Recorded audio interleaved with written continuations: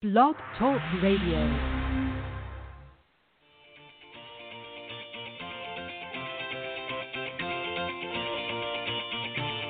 Good morning, everyone. Welcome to the Women of Golf Show. I'm Ted Odorico, and joining me is LPGA professional Cindy Miller, and we are your hosts. We're broadcasting live every Tuesday morning from 9 to 10 a.m. Eastern here on the blogtalkradio.com network, bringing you some of the best golfers, teacher professionals, and entrepreneurs helping to elevate women's golf. We're so glad you decided to join us this morning, so grab your coffee and let's get started.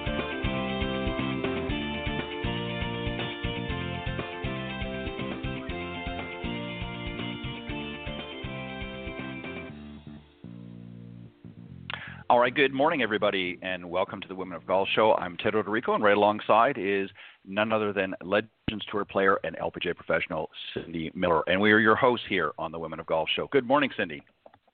Good morning, Ted. How are you?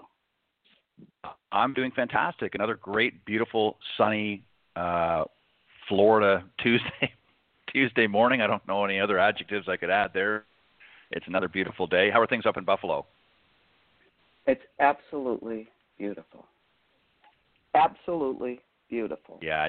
Did you hear me say that? Buffalo is 80 and sunny and no wind. Let's go play. Wow. Yeah,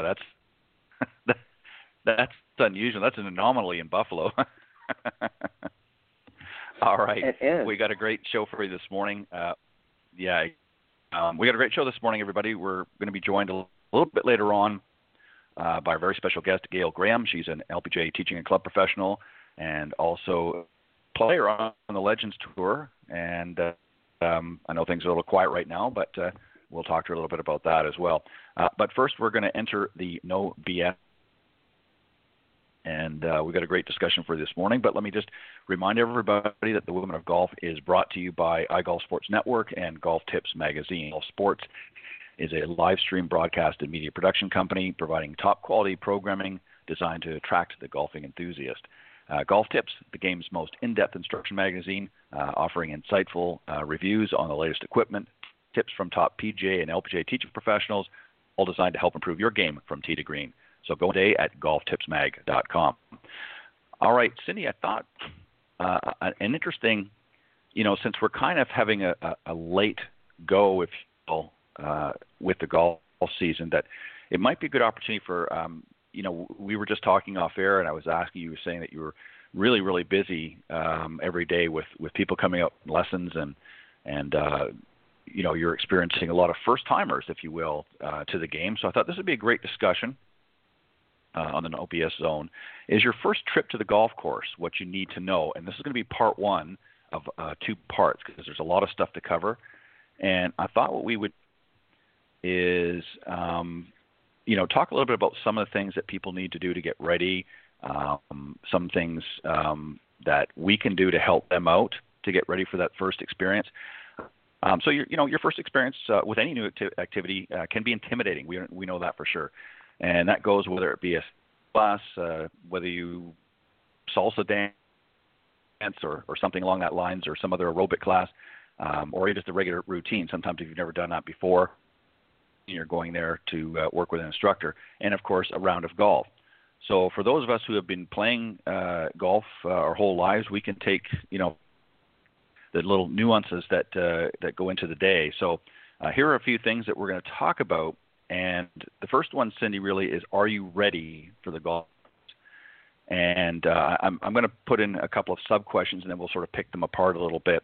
Am I able to commit and make a swing without needing more than 20, 30 seconds to set up? So in other words, can I get there and get committed to the shot? Am I making contact consistently and not hitting it off the club hosel regularly or whiffing the ball altogether? Am I able to get the ball airborne with an assortment of clubs in my bag, or am I struggling with some? Am I reasonably comfortable pitching and chipping shots around the green? And have I practiced a variety of short game and bunker shots, including from various lies and slopes? So let's kind of go back up the list a little bit. And really the first one really talks about what sort of a pre-shot routine they might have. And obviously for a new person sending you to the game, they don't really want one. And this is where we can sort of help them. So what do we want to try? What do we want them to accomplish when they're going to get over the ball each and every time? What do we want them to do? Okay, so here's my opinion.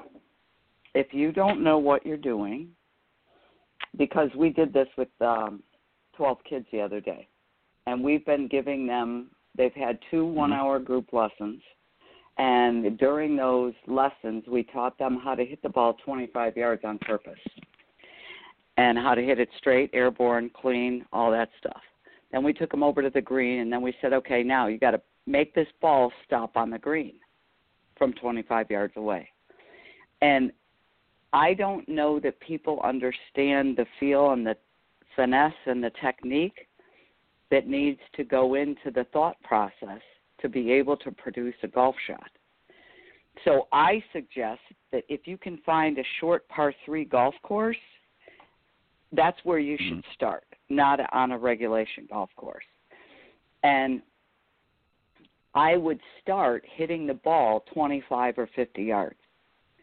So you may believe that it's a waste of money when you go to the short par 3 golf course to hit the ball from, let's say, 25 to 50 yards for 9 holes, but that's the best way for you to start so that you can understand what the game is. I believe. Otherwise, it's Lash LaRue, trying to kill the ball, can't find the ball, taking forever, holding up all the groups behind you. Everyone wants to shoot you. The ranger comes out and kicks you off the golf course. You never want to play golf again. So, in my opinion, you need to know, okay, what club will I hit from 25 or 50 yards away? How will I hit the shot? How do I aim the face? Because some people are taught to aim your shoulders. You can't aim your shoulders. You have to aim the face. So there's so many tiny little details that go into hitting a shot a certain distance on purpose. And I think if you understand that and you learn the game from the shortest part out, you'll enjoy it more. You'll score better. It'll cost you less in golf balls. That's my belief. What do you think? Yeah, I would agree. I think that's a really smart play, especially for somebody that's never played before, because, unless they've got some inborn natural talent, they're not likely going to hit the ball very well anyways. So the shorter the distance that you've set yourself up for to hit it, the easier it is that you're going to be able to pick it up. And in other words, you're not taking a full swing every time. You're just taking a part swing. But what that also does is that actually as you progress and become more confident and you're making better and cleaner contact even on those short shots, what happens is then when you start to progress and get into a fuller shot, you've already got the basics and the understanding down. And I agree with that. I think that very, very smart play to do that is to start at the short end of the game, if you will, from the green back. Too many times we see players that they're on the driving, or practice tee, and they're just trying to, work on these different shots and so forth. And especially as a beginner, just learn to and also too, Cindy, just to add a little bit, I think it adds confidence for the player as well. When they're able to get it on the green from 25 yards or even 50 yards out on a consistent basis, that gives them confidence and they feel good about it. And then they can go out there and they can putt out, which helps work on other parts of the short game. And if they don't quite get it on that first hit, then they've got a good opportunity to work on, their little chip shots and stuff around the green. So you're kind of getting the best of both worlds. So I agree with that as well. And to go to your point that you said, about aiming the club face, that's so crucial. I mean, I don't know how many people I see them and, they got the club across and they're focusing on where their shoulders are pointing, and then they put the club down and the club face is pointing in a different direction. And I'm sitting there thinking, well, no, you need to do it the other way around. You need to get the club face lined up where you want it to go and then align your body according to that. And so there's a lot of things, really, and that helps you. And once you get that down pat, then what ultimately happens is then you're much quicker when you get over to the ball, and you're not taking a minute or 2 minutes every time getting over each shot, because now you've built some confidence up, but also you understand the steps that you need to do to get there. And that goes into, and that adds to really the next point, Cindy, and we don't really need to cover that, is, whether you're hitting it, or with the ball, as we sometimes put it, we want to be able to get the ball airborne, as you said, and you want to be able to do that consistently with all of your clubs, at some point. So I agree with that that's a great point. And as I said, we can work on some of the other short game. And just to close that little part out, if you answered no to the questions I mentioned earlier, then you definitely need more practice, and you definitely want to connect with somebody, like Cindy or myself or many professionals out there, and get some lessons. There's no shame in getting out there and working on your game with somebody that has a trained eye to, really know what to look out for. Agree? Totally agree. Yeah, you have to get some lessons so you know what you're doing. Again, most beginners, the ball tries to win, and when you're new to the game, you try to hit the ball, and when you've played the game for a long time, you try to control where the ball goes. But the ball is the enemy. So you need to know what you're doing with the club so that you can tell the ball what to do. And if you do that, everything changes and you can play way better. Mm-hmm. Yeah, exactly. And then, and I know you've already touched on this, but the other is how to pick the right golf course to play as a beginner. There's a lot of great short par 3 courses out there, and I really agree with what you said. And if you don't have one, there are other options that you can choose. But I think that's a great way, and that's how I learned to play the game. I didn't go, my father, who I've mentioned before is the one me to play. He didn't take me out to the country club. He took me to the par 3 course, and he said, "This is where we're going to learn the game." And I actually enjoyed, to be honest, I enjoyed it at the time. I enjoyed it more than the country club because it was very, for me as a young boy, it was very intimidating with all these people sitting out on the deck and, right at the first tee, and they're overlooking the patio and they're watching everybody hit. So for me, the par 3, but that's a great way, I think, if you're going to get out and work on things. It's going to be much easier and less intimidating. Would you agree? Oh, absolutely. And it's more fun. I mean, you have immediate success, and you learn to understand. So I had these kids keep track of if they hit the green from 25 yards away and how many putts they had and what they scored. And they had to shoot 36 for 9 holes. And no offense, but some of them 5 and 6 putted. They had no idea what feel is. So now, clearly, as they watch everyone else play, they now know what they have to work on. We don't need to even discuss it. They can see where their weaknesses are, and then they'll be better this week when we go out to play. So that's what I believe. Right. Yeah. Yeah. No, that's again, that's some great points to raise up because, again, you've got to. Golf is not an easy game. We know that as instructors and people in the industry. It is not an easy game. It's not like, just picking up a ball and bouncing it on the pavement or what have you. There is a skill to it, but you can learn it, and it's amazing how easy it can become if, number one, you have the right tools, your equipment, and particularly, that you get fitted properly. And you don't necessarily have to do that right from the get-go. I mean, obviously, we know it's a little bit more of an investment. But you have to have the right tools. But more importantly, you have to work with somebody that is trained to give you the other tools, if you will, the skill set, to be able to understand what you need to do out in the golf course. And then it's up to you. You have to go out and practice that. I mean, we can teach and tell you what you need to do, but if you're just going to say, well, that was a great lesson, and then you don't pick up the club until the next time, that's just not going to cut it. You're not going to improve, and unfortunately, that's what many people do.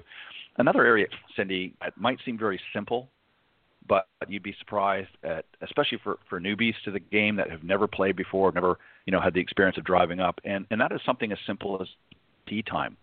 A lot of people, that first timers always ask that question. Well, how do I do that? What do I need to do? And who do I speak with?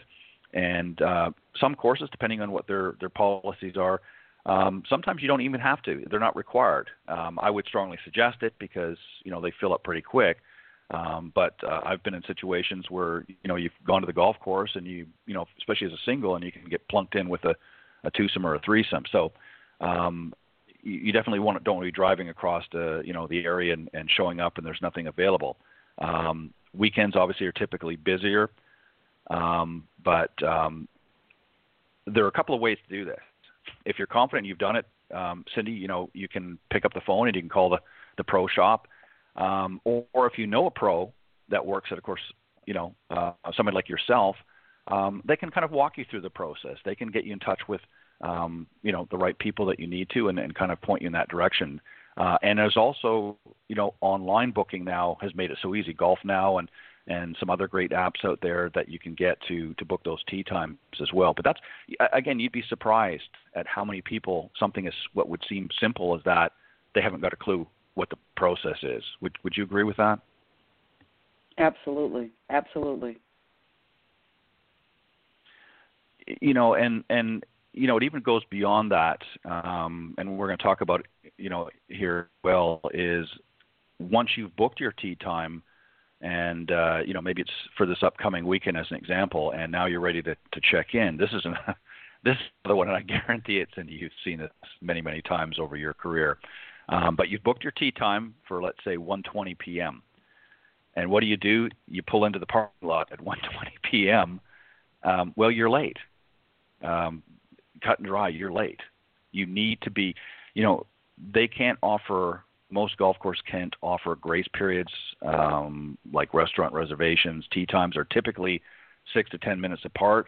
When the group ahead of you is teed off, the starter expects you ready to jump in on the tee and be prepared. So arriving, at the golf course for a tee time 15 minutes early is about as close as you can cut it. I recommend at least 30 minutes before to give you some time to warm up. What do you normally recommend for your students when you're talking to them? 45 minutes to an hour. Just Yep. so you're not rushing. Yeah. You need to be at your tee time 10 minutes before you tee off. Yeah, I would agree. And you'd be surprised how fast that 45 minutes to an hour zips by.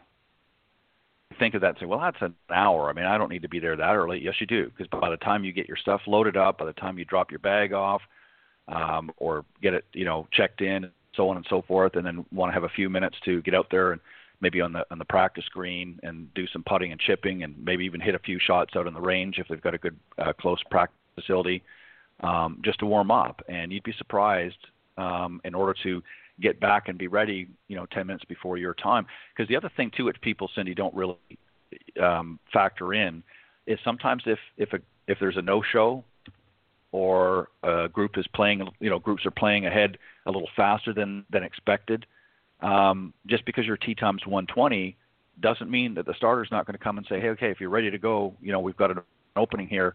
It might be 10 minutes early. And, so you want to be in that position, to be ready and to be prepared. Because if you're showing up, right, this, and talk about this a little bit. Yeah, go ahead. Mm-hmm. If you get there early and you've been working all day, you don't want to speed in the parking lot, whip out of the car, and run to the first tee. Because the first 3 holes are going to be terrible. So you kind of want to go, okay, I'm out on the golf course, take a deep breath. I want to feel my swing. You have to shift states. You know what I mean? You have to feel, what am I doing here? You have to pay attention to the task at hand. So in my opinion, you need to definitely take a chill pill. Yeah, and exactly. Especially if you're booking a later tee time in the day and day at the office or at your place of business, and now suddenly you've got an opportunity to get even 9 in, maybe towards the end of the day. The last thing you want to do is be, like you said, rushing from the car and running to the first tee. First off, you're going to be a little winded. Secondly, you're not going to be prepared.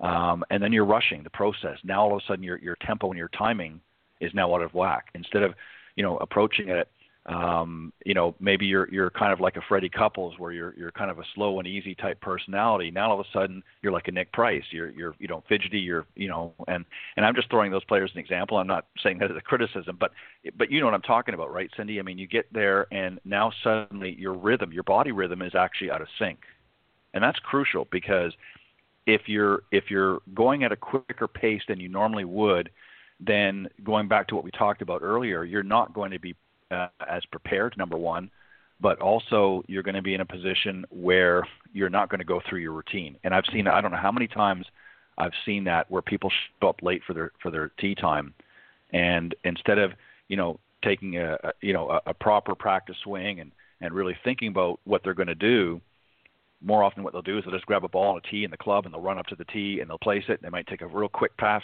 swing, and boom, the next thing you know, they've just sliced it into the woods, or they've duck hooked it into the pond, or what have you. You've seen that, I'm sure, many, many times, right? Yes. Yes. Right? Yes. I mean, yes.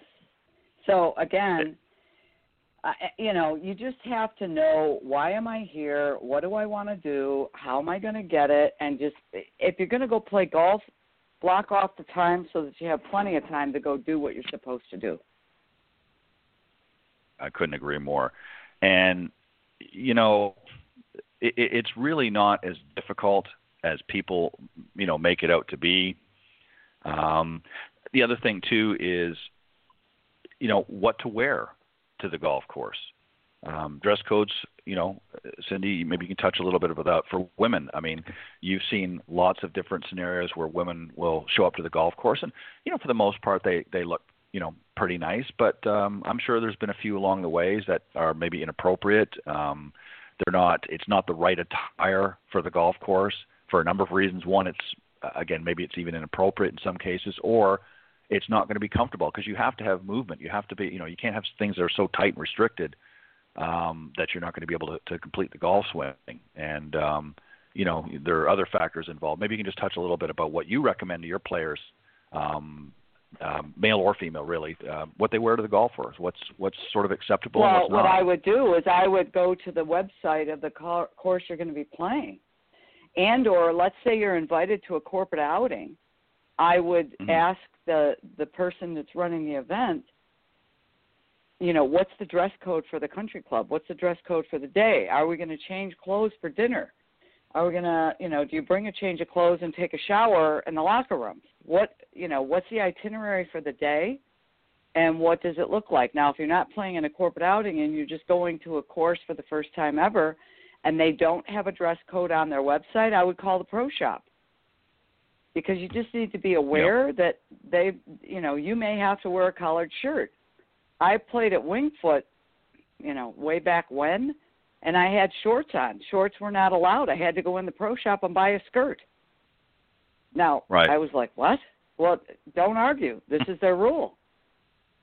Right. You got to do what they tell you. Right. And they do that, obviously, is they want to, sort of a continuity. And here's a sort of a rule of thumb that I always try to do. A lot of your municipal courses or your pitch and putts sometimes typically aren't really as enforcing much in terms of dress code, especially these days. But as a news player, again, you want to recommend to them that they sort of blend in with proper golf attire. So for men, that means wearing a collared shirt. I know that some courses are a little more lax on that now, tucked in, to a pair of slacks or shorts. And again, you want to. I've even seen some men that walk out there with shorts that are so tight they can hardly, bend over to pick the ball up, and they might think it's looks cool and whatnot, but the truth of the matter is it's not very, it's not very conducive to the the task of the day. And the same thing on women's dress code. Reach out, to the pro shop if you're unsure of what. What's acceptable.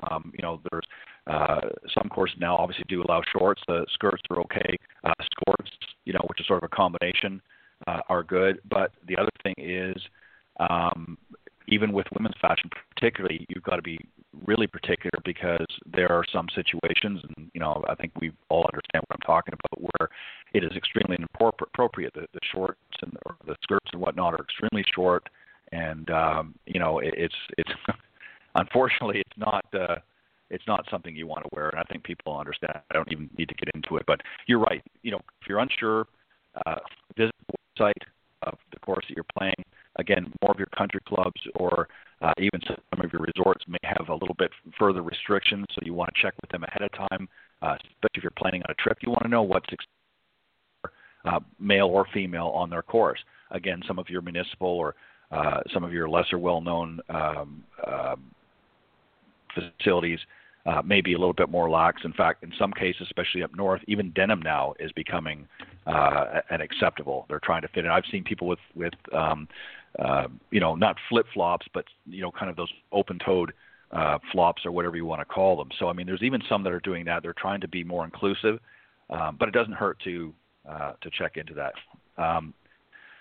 The other thing is what and what not to bring.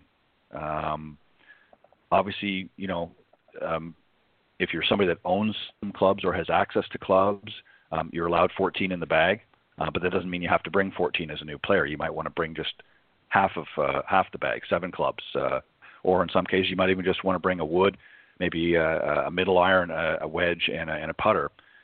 But you can also rent them as well. What are some things, Cindy, that you can think of? I've got a few here that we can talk about, but what not to bring, sort of what you leave at home. What are some things that you don't need to bring to play golf? A 6-pack of beer. That was the first one. That was the first one. Well, again, people might think I'm going camping, and there's signs at courses. I mean, especially if you're going to a private club. Oh my goodness, don't do that. Wear sneakers. If you don't have golf shoes, wear sneakers, and don't bring a cooler of stuff. You could put some snacks in your golf bag, but yeah. You know what they should do? They should go to Amazon and buy Cindy Miller's Golf 101 book. It tells them all this stuff. Right. So exactly, and that's a great thing. You're right, and alcohol is one. I mean, there are some courses, not very many, but some courses where they may, permit you to bring your own stuff and like that, but most of them won't, because obviously they're trying to get you to purchase something from the cart girl or what have you. So that's one. The other thing, real quick, and we're getting close to our time, but a lot of new golfers, when they've been out at the practice range, think, well, I'm going to save a little money here. I'm going to stuff the bag full of range balls. Not a good idea. More than likely, if you get caught, you're going to get either, if you're lucky, you'll get scolded a little bit. More than likely, you'll get kicked off the property. They perceive that as stealing, and most of them, unless they really know you real well, and I mean, people say, well, it's just range balls. But you know what? That costs money. It costs the course money, and they got to keep replacing. And I know there's people that do it, because I've seen people, pulling them out when they have to hit over a pond or something, and they don't want to, lose a $4 Titleist Pro V1. So they pull out an old range ball they've got kicking around, and I always look to see where they've stolen from. So those are things to consider as well. And even though, believe it or not, I never thought I would say this, but some places I'm sure do. Dogs are typically not allowed at public courses, though that's starting to something that some places are trying to accommodate, much like hotels and so forth. But leave the pets at home. You'll see them after your round. Go there with an open mind and an open spirit. Seek out your local golf professional and connect with them. Have a conversation with them and say, look, I'm interested in learning this game. What are some things that I need to do? And Cindy, you can let them know. You've got a great book, Golf 101. How can they get their hands on it? Because it really has some of what we talked about and so much more. If you're really wanting to learn this game, it's a great read. Where can they go and get their hot little hands on a copy? You know what? They should just email me, Cindy@CindyMillerGolf.com. Cindy@CindyMillerGolf.com. And they can get it cheaper from me. Perfect. There you go. Look at that. You even save a little bit of money. All right. Well, that was the No BS Zone. We're glad that you tuned in for that. And next week we'll talk about some other things as well. So for those of you that are making your first trip this year to the golf course, some things that you might need to know before you head out there. So we talked about a little bit. We'll talk about some more in part 2 next week. All right. We're joined by our very special guest, Cindy, Gail Graham. She is an LPGA teaching and club professional, and also has played on the Legends Tour. Whether she is practicing, playing, watching, teaching, or coaching, Gail sees the game as an opportunity for learning, personal growth, and most importantly, fun. A three-letter word that everybody wants to get out and do these days is have some fun. Her 44-plus years of playing golf and 30-plus years as a professional culminated in her being inducted into the Canadian Golf Hall of Fame in 2018. She's a two-time LPGA Tour winner with over 1.2 million in career earnings, and also has a victory on the Symetra, or formerly Futures Tour, and at the Canadian PGA Women's Championship. She is also a member of the British Columbia and Manitoba Golf Halls of Fame. She was president of the LPGA Tour in 2001 and 2002, the first non-American, and she was the president of the LPGA Tournament Owners Association also for 7 years. So, Cindy, let's welcome our very special guest back to the show. She was on a few years ago, Gail Graham. Good morning. Good morning. Good morning. Greetings from hot and steamy Naples, Florida. I bet it's really hot there. It's actually, today is the humidity's down. We had a nice little storm last night that blew out the humidity, and up until probably 2:00 this afternoon, it'll be hot, but actually quite pleasant. There's a nice little breeze blowing. It's about 80 degrees right now. It's not too bad. Awesome. Perfect. Why are you staying in Florida? Are you going to Canada? What are you doing? Well, I interestingly, today happens to be my mom's 90th birthday, so I'm totally bummed I'm not in Kelowna, British Columbia for that.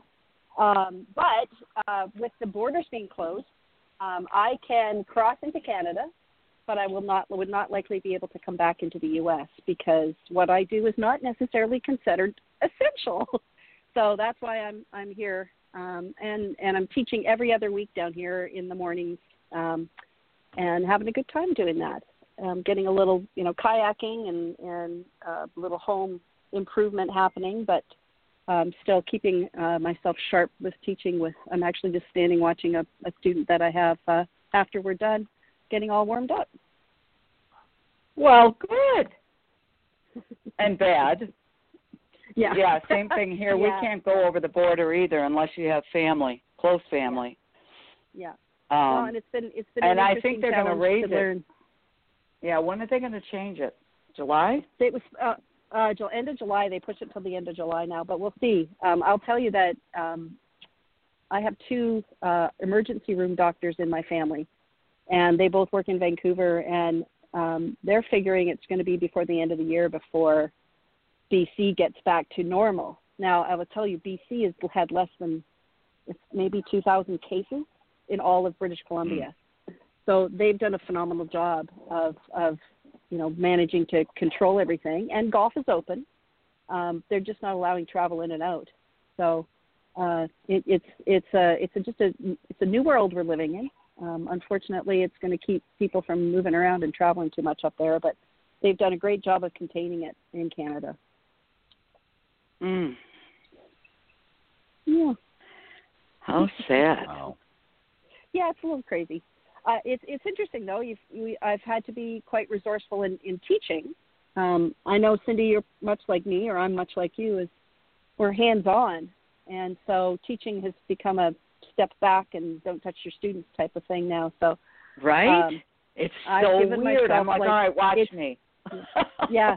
God. Yeah, I'm using video a lot more that I'm taking of them during and then sending it to them afterwards to reinforce what we've talked about, because I can't get in there and move their hands around, and so I'm showing them what their before and afters are looking like, and I've got I imported from Canada something called a cap shield that is a acrylic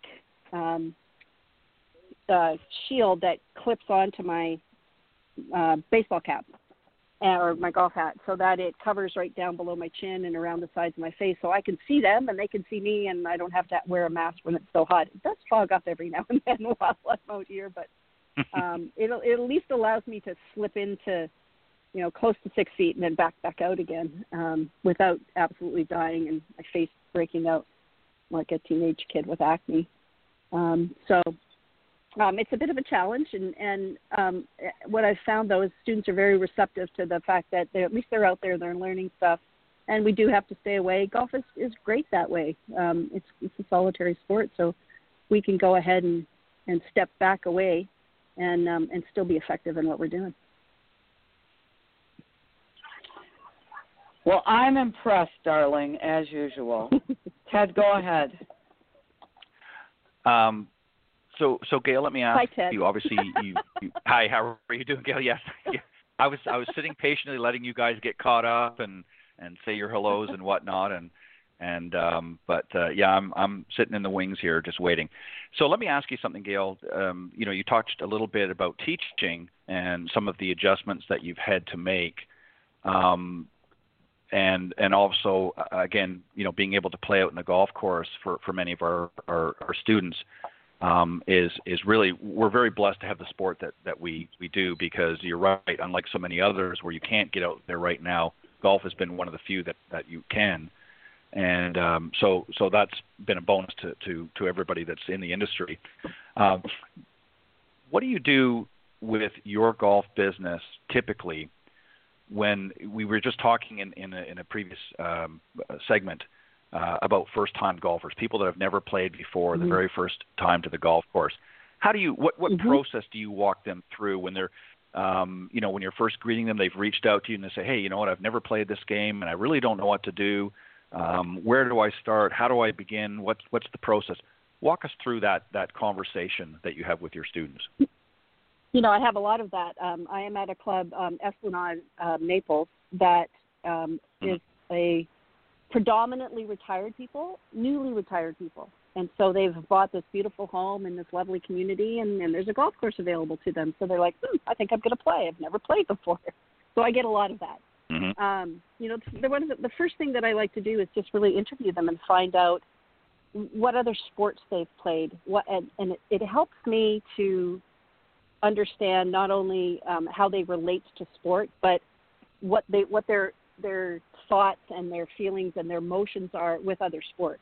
Some sports relate beautifully to golf and others not so much. So if someone's active in sports, then you can talk to them about, an athletic setup and being on the balls of their feet, as opposed to standing like a statue and freaking out because there's a ball there and swinging through the ball to the target. And but just beginning just to find out, where are they? Where is are they a true beginner, or they haven't done it? And athletically, of course, at 50 and older, you also have to figure out, okay, are there new parts? Do we have new knees and hips? What do we have to work with here in terms of the body? And then it becomes a process of just trying to have them swing as naturally as possible. So the key, and I really stress the key being your setup. So going through a process to make sure you set up the same each time, no matter what club you have in your bag. Stressing that the two things that are going to change are your ball position and your distance from the ball, but everything else stays pretty much the same. So when they understand that, they're not trying to maneuver themselves into an awkward position to hit a driver as opposed to hitting a pitching wedge. And I start, basics with posture, the width of their stance, how they're setting up. I use Cindy Miller's for posture. You want to puke just a little bit, don't get it on your shoes. Tip over just far enough, and which gets a big laugh out of everybody all the time. But just trying to get beginners to understand that it's a game where you play. It's not about standing here and being perfect all the time. I actually like to get them to get out on the golf course fairly early. Once they understand how they're going to hold on to the golf club and how they're going to stand, let's get out there and let's just go play it before we start getting technical. Then I can also see how they're going to naturally swing the golf club. Although as soon as you put a ball there, when you look at someone taking a practice swing and how beautiful practice swings are, as soon as you put a ball there, it changes everything. So I like to do that to get them to understand that and feel that, and then start to work with them on, this needs to improve. We need to make sure you do this the same every time. And a lot of it is very remedial with new students. I have a few that refuse to practice, so we have an understanding that it's going to be basics every time.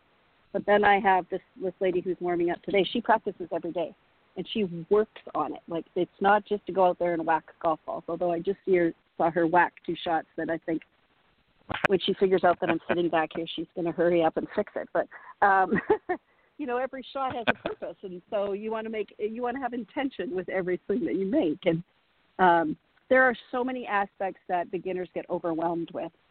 So as simple as you can make it, the better it is. So I want them to be comfortable in their setup, but it to be something that is repeatable. And then I want them to swing as naturally as possible.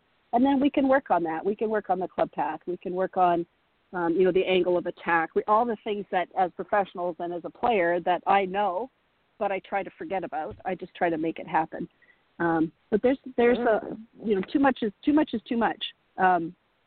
I also, with beginners, I think you have to have the conversations with them about how to do things, how to drive a golf cart. Mm-hmm. You know, what do you do when you get to the golf course? You know, where do you park? Where do you put your clubs? You know, how many clubs what do you bring with you when you're hitting a shot?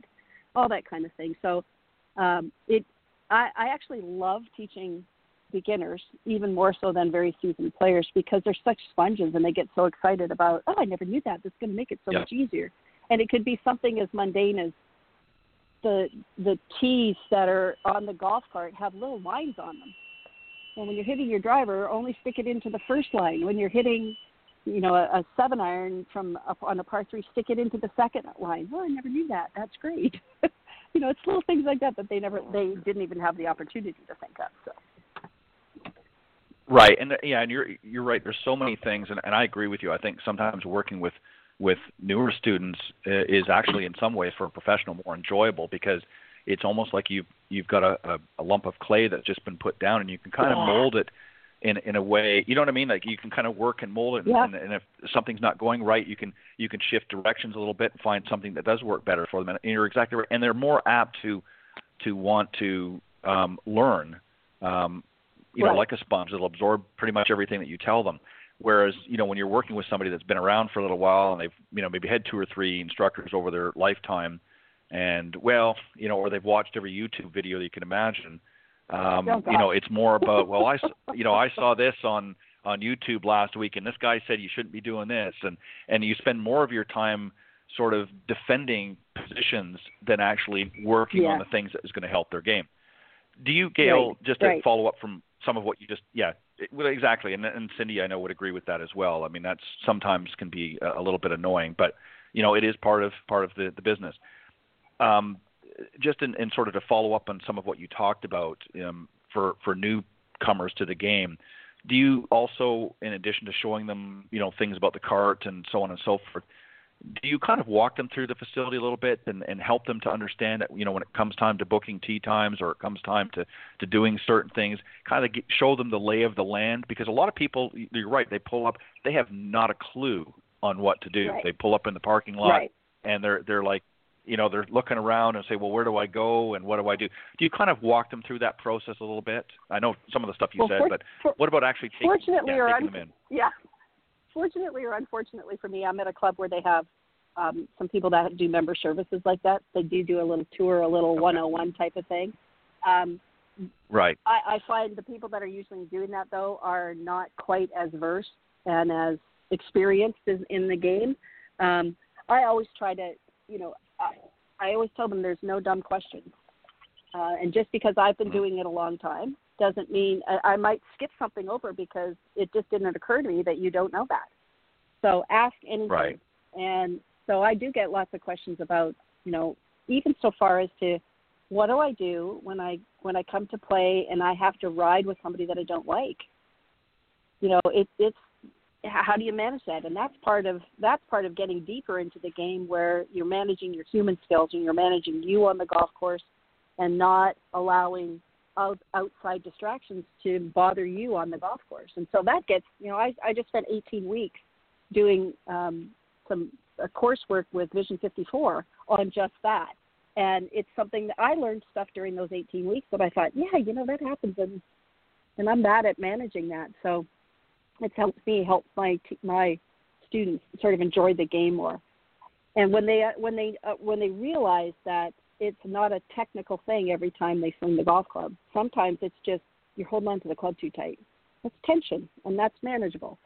But I get all the time. I saw this on YouTube. My favorite is, well, how come that Dustin Johnson can swing like this and hold the club like this and do this, and when I try it, it doesn't work. Well, yeah, because it's you, and right. I follow bioswing dynamics, so I like to teach by how your swing is going to be based on how your body makeup is, and so that allows me to say to them, listen, you're never going to get your hands as high in the backswing as Dustin Johnson is.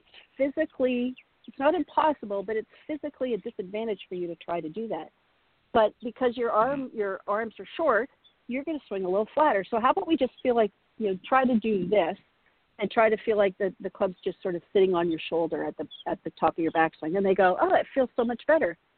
Exactly. We don't want to try to direct the club in a way that's unnatural. So it is a challenge. I will absolutely admit it when it's YouTube videos and books and articles and I write, so I know. I try to write in a way that is easy to understand and not too technical, so they don't know I need to be in this position in the backswing. My hands need to be doing this, and no, let's not worry too much about that. So it's always a challenge, and I find myself watching some of those things and going, oh, no. Right. Well, now, and let me just add, Gail, let me just add a little disclaimer in there too about the videos and that. There are a lot of great instructors.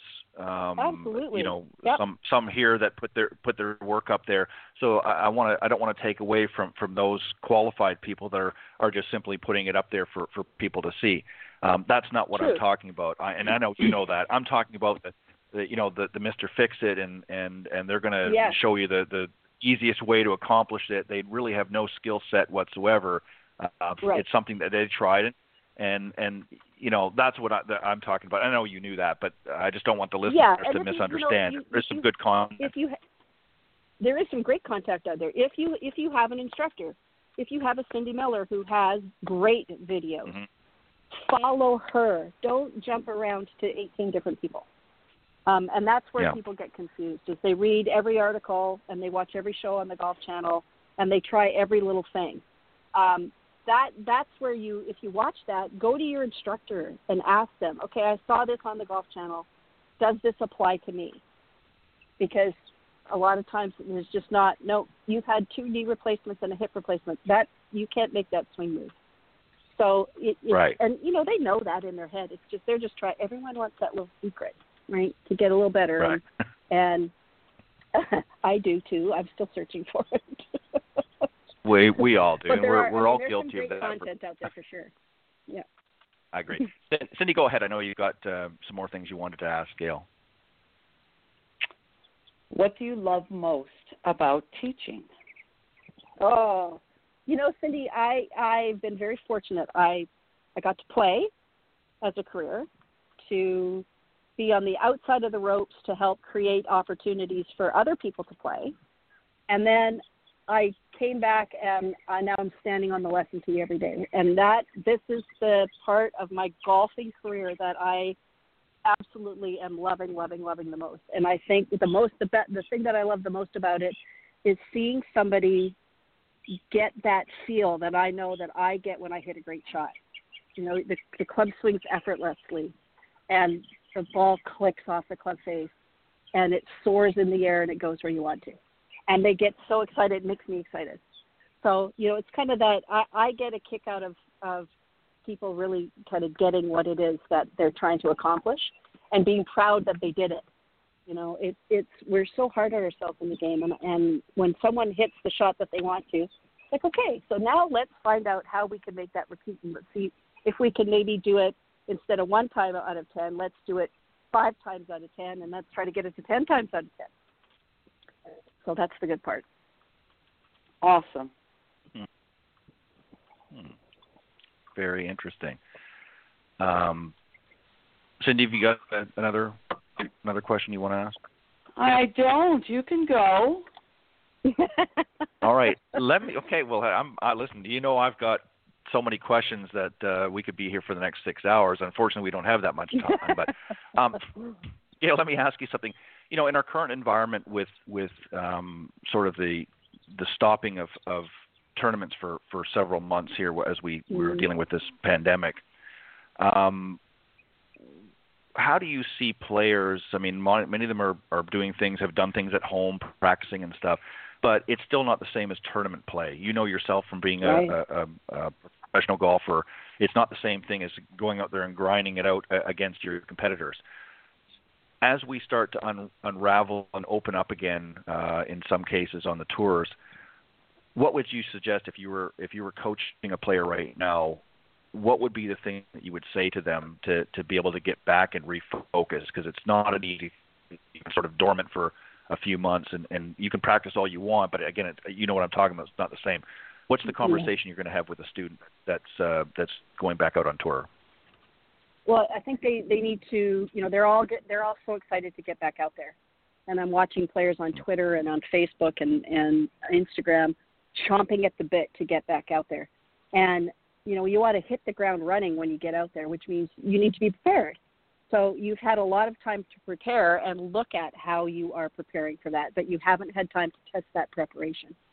So leading up to, you've got, I think the LPGA is middle of July. So they've got time to try to play in some events that are happening so there's some mini tour events that are happening, or just go out and play with fellow professionals and put something on the line for it. And make it as close to that situation as you possibly can make it to being on the golf course with, the score having to count. I think you saw it a little bit last week at Colonial with the men. Lots of the great names on the leaderboard, but you started to see people fold near the end of the tournament. Rory was gung ho. He shot 63 the one day, and then where did he finish? And that golf is like that, but they haven't been able to test themselves enough. So I think part of it really, there needs to be a conversation about patience and understanding that this is not unlike any other time of the season, except that you haven't been playing on a consistent basis. So you're coming out after, it's like coming out after a 2 or 3 week, mid-season, you typically take 2 weeks off in the middle of the season. You come out and you will be rusty. And that's okay. Right. Everybody else will be too. So, but you need to be patient with yourself and not try to force things. Hopefully, during this time, they've really worked hard on the ball striking and the short game and the things, the technical skills that will get them to the top of the leaderboard. The hard part is the mental part of it and the staying focused. So, there's the LPGA has a relationship with Headspace, which is a meditation app. And I think that's something that you're going to see more players talk about in the future, is how meditation and really being focused is going to give them the opportunity to stay calm and focused in situations where they maybe haven't been in on a regular basis for a long time. So, I think that's a kind of a something that I would tell someone is to go and seek that out and test it out and see if you can sit for a minute without, focused on one thing. Because we're so, and now too, we're all over our phones, we're all over our iPads, we're all over computers and television. Right. We're watching, we're so much stimulation, and on the golf course there's none of that. So step away from that before you head out there and try to find that quiet place in your head that just allows you to be you and to play like you. Yeah, that's some great advice. And I think the other thing that's going to be an adjustment for a lot of the tour players is, not having to look over your shoulder every 2 seconds to see whether a fan is going to be, stepping on a twig and snapping a twig in the middle of your backswing. And, so that's going to be an adjustment for a lot of players as well, especially on the bigger tours, the LPGA and the PGA, because they're used to having crowds. And now all of a sudden it's just the birds chirping and, a cricket here or a bullfrog or something. That's going to be an adjustment mentally as well. But let me just circle back for a second. I want to ask you something. We had a few tournaments obviously early in the season, and as well as anybody that when you come fresh off a win, especially early in the season, you've won the first tournament of the year, or second or what have you, and you kind of have that momentum, you kind of have that, and then all of a sudden it comes to a screeching halt. That also is difficult, is it not? I mean, that's really where your mental part of your game has to take place, because you've got the physical game, you've won the tournament, but now all of a sudden you can't play for the next several months. Is that a similar conversation, do you think, or is that going to shift even more so because they no longer have that momentum to feed off of? I think so. I think they may feel like they've lost their advantage. They had an advantage by being at the top of their game and mentally and physically, and then all of a sudden that advantage was stripped away from them. So it really is it's a fresh start. So for those players that weren't playing great, it's a huge opportunity to improve what you've been doing. For those at the top, it's maintaining what you've been doing. And they got there, so they know how they got there, as long as they've, I think, given themselves time away, but then being able to come back and be focused in that same way. I do think you're right. It's a total adjustment to go out there and not have anybody out there to, when you hit a great shot, to cheer you on or I think the photographers need to be really careful because you'll really be able to hear those clicks of the camera more. But it's a new reality that they all should be, trying to adjust to. I think trying to stay focused is going to be one of the hard parts with nobody out there, because when there's people watching, there's that level of, well, I got to pull this shot off because people are watching. You don't consciously think that, but it's there. It's in your mind, and then it's a different there's pressure. Nobody there. Yeah. So I think it's staying focused. It's more like you're out there. It's going to be more like you're out there playing with your friends, which is going to be hard to stay focused in that time. And maybe that's what we saw last week at Colonial. Xander Schauffele missed that putt on 17. And it was short. It was easy. It was a 3-footer. That's like no-brainer to him. And he lifted out and ended up, one shot out of the playoff. So it's that staying focused part, and that comes with practice, and it comes with experience. And by experience, I mean doing it over and over again. So it's tough. I mean, those people. Hopefully, they're not resenting the fact that, it's not like they just shut down because they shut down. Everybody had to do it. We had to do it for a reason. So everybody's in the same boat. So, it's going to be interesting to see who comes out right away out of the gate and is up there at the top a lot. I think you're going to see a lot of the same players as we've seen in the past. But I think you're going to see some newbies come out too because they've had extra time to really work on things. And I'm going to tell you that you're going to watch Christina Kim. Because I think she's been on a mission. She's lost 60 pounds. Yeah, you better look out because she's on a mission. Again, all of a sudden you see these people show up, but you haven't seen the year of work they put in behind the scenes. Right, and with the last thing I saw with Christina, she's been working on shot making. So she's got one shot that's still eluding her a little bit. And she's been working her tail off to get that shot. And I can't remember what it was. It was a high draw, I think, or a high fade. It was one of those two. But she wants to be able to hit that shot on command when she needs to. And I think she said it. I love a straight ball, but sometimes you can't hit the straight ball. But she has, and then that's a player that I think you're going to see all of a sudden sort of come from nowhere, even though she's been around for a long time. But she's been busting her rear end to really, be in a position, and she's taken advantage of the time. She sure has. Right, exactly. Yeah, we had her on a few weeks ago, right, Cindy, and she was really excited, and plus she's playing those swanky new PXG clubs that she's really excited about. She's really enjoying. So, so she's not only got the physical part that she's got under check, if you will, and now she's got a brand new equipment line that she's excited to get out and use. Awesome.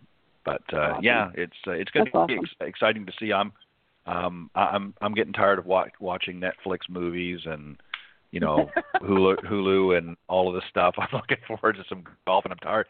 I love watching these old tournaments, but you can only watch so many reruns of the 1975 whatever Masters and so on and so forth. So it's time for some fresh stuff coming out. But Ted, I'll take the 1986 Masters. I'll watch that one over and over and over and over and over. Yeah, that one. Yeah, that one's a classic for sure. Yeah.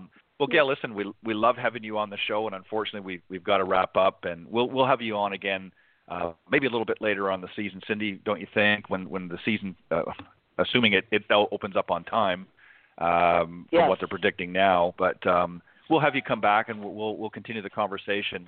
It's 30 minutes wasn't enough this time around, but that's all we could spare. But Gail, thank you very much as always. It's a pleasure, and it's nice to have a fellow Canadian on the show, so I don't feel outnumbered all the time. I love it. Well, you guys, I enjoyed it, and you guys stay safe and healthy, and let's keep all the golfers out there safe and healthy as well. Absolutely. You as well. Thanks, honey. Have a great day. You too. All right. Bye-bye. Bye-bye. All right. That was our very special guest this morning, Gail Graham, LPGA teaching club professional, and member on the Legends Tour as well. Enjoying her time down in Naples, Florida. I could hear, I don't know if you did or not, Cindy, but I could actually hear the birds chirping in the background while she was standing on the lesson tee with her students. So kind of nice. But yeah, it was actually kind of nice. So, all right. Thanks, everybody, for joining us. We hope you enjoyed the show. We're going to be back next week, again, with another great guest and part 2 of your first trip to the golf courses, what you need to know in an OPS zone. So make sure you join us. On behalf of Cindy Miller, I'm Ted Odorico. Thank you very much for tuning in this morning to the Women of Golf Show. We'll see you next week. God bless everybody. Thanks, Cindy. Thanks, Ted. Bye-bye.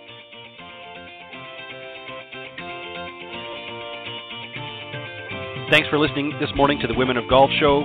Tune in live each week by visiting blogtalkradio.com/Women of Golf or on any of these social media platforms: iTunes, Stitcher, TuneIn, CastBox, TalkStream Live, and of course Spotify. If you can't join us live, check out our on-demand section for previously aired broadcasts. To get updates for future shows and upcoming guests, you can follow us on Facebook at Women of Golf. You can also follow me on Twitter at Ted and Buck CEO and Cindy at Cindy Miller Golf. Please remember to join us next week on the Women of Golf Show. See you next time. This has been a production of the iGolf Sports Network.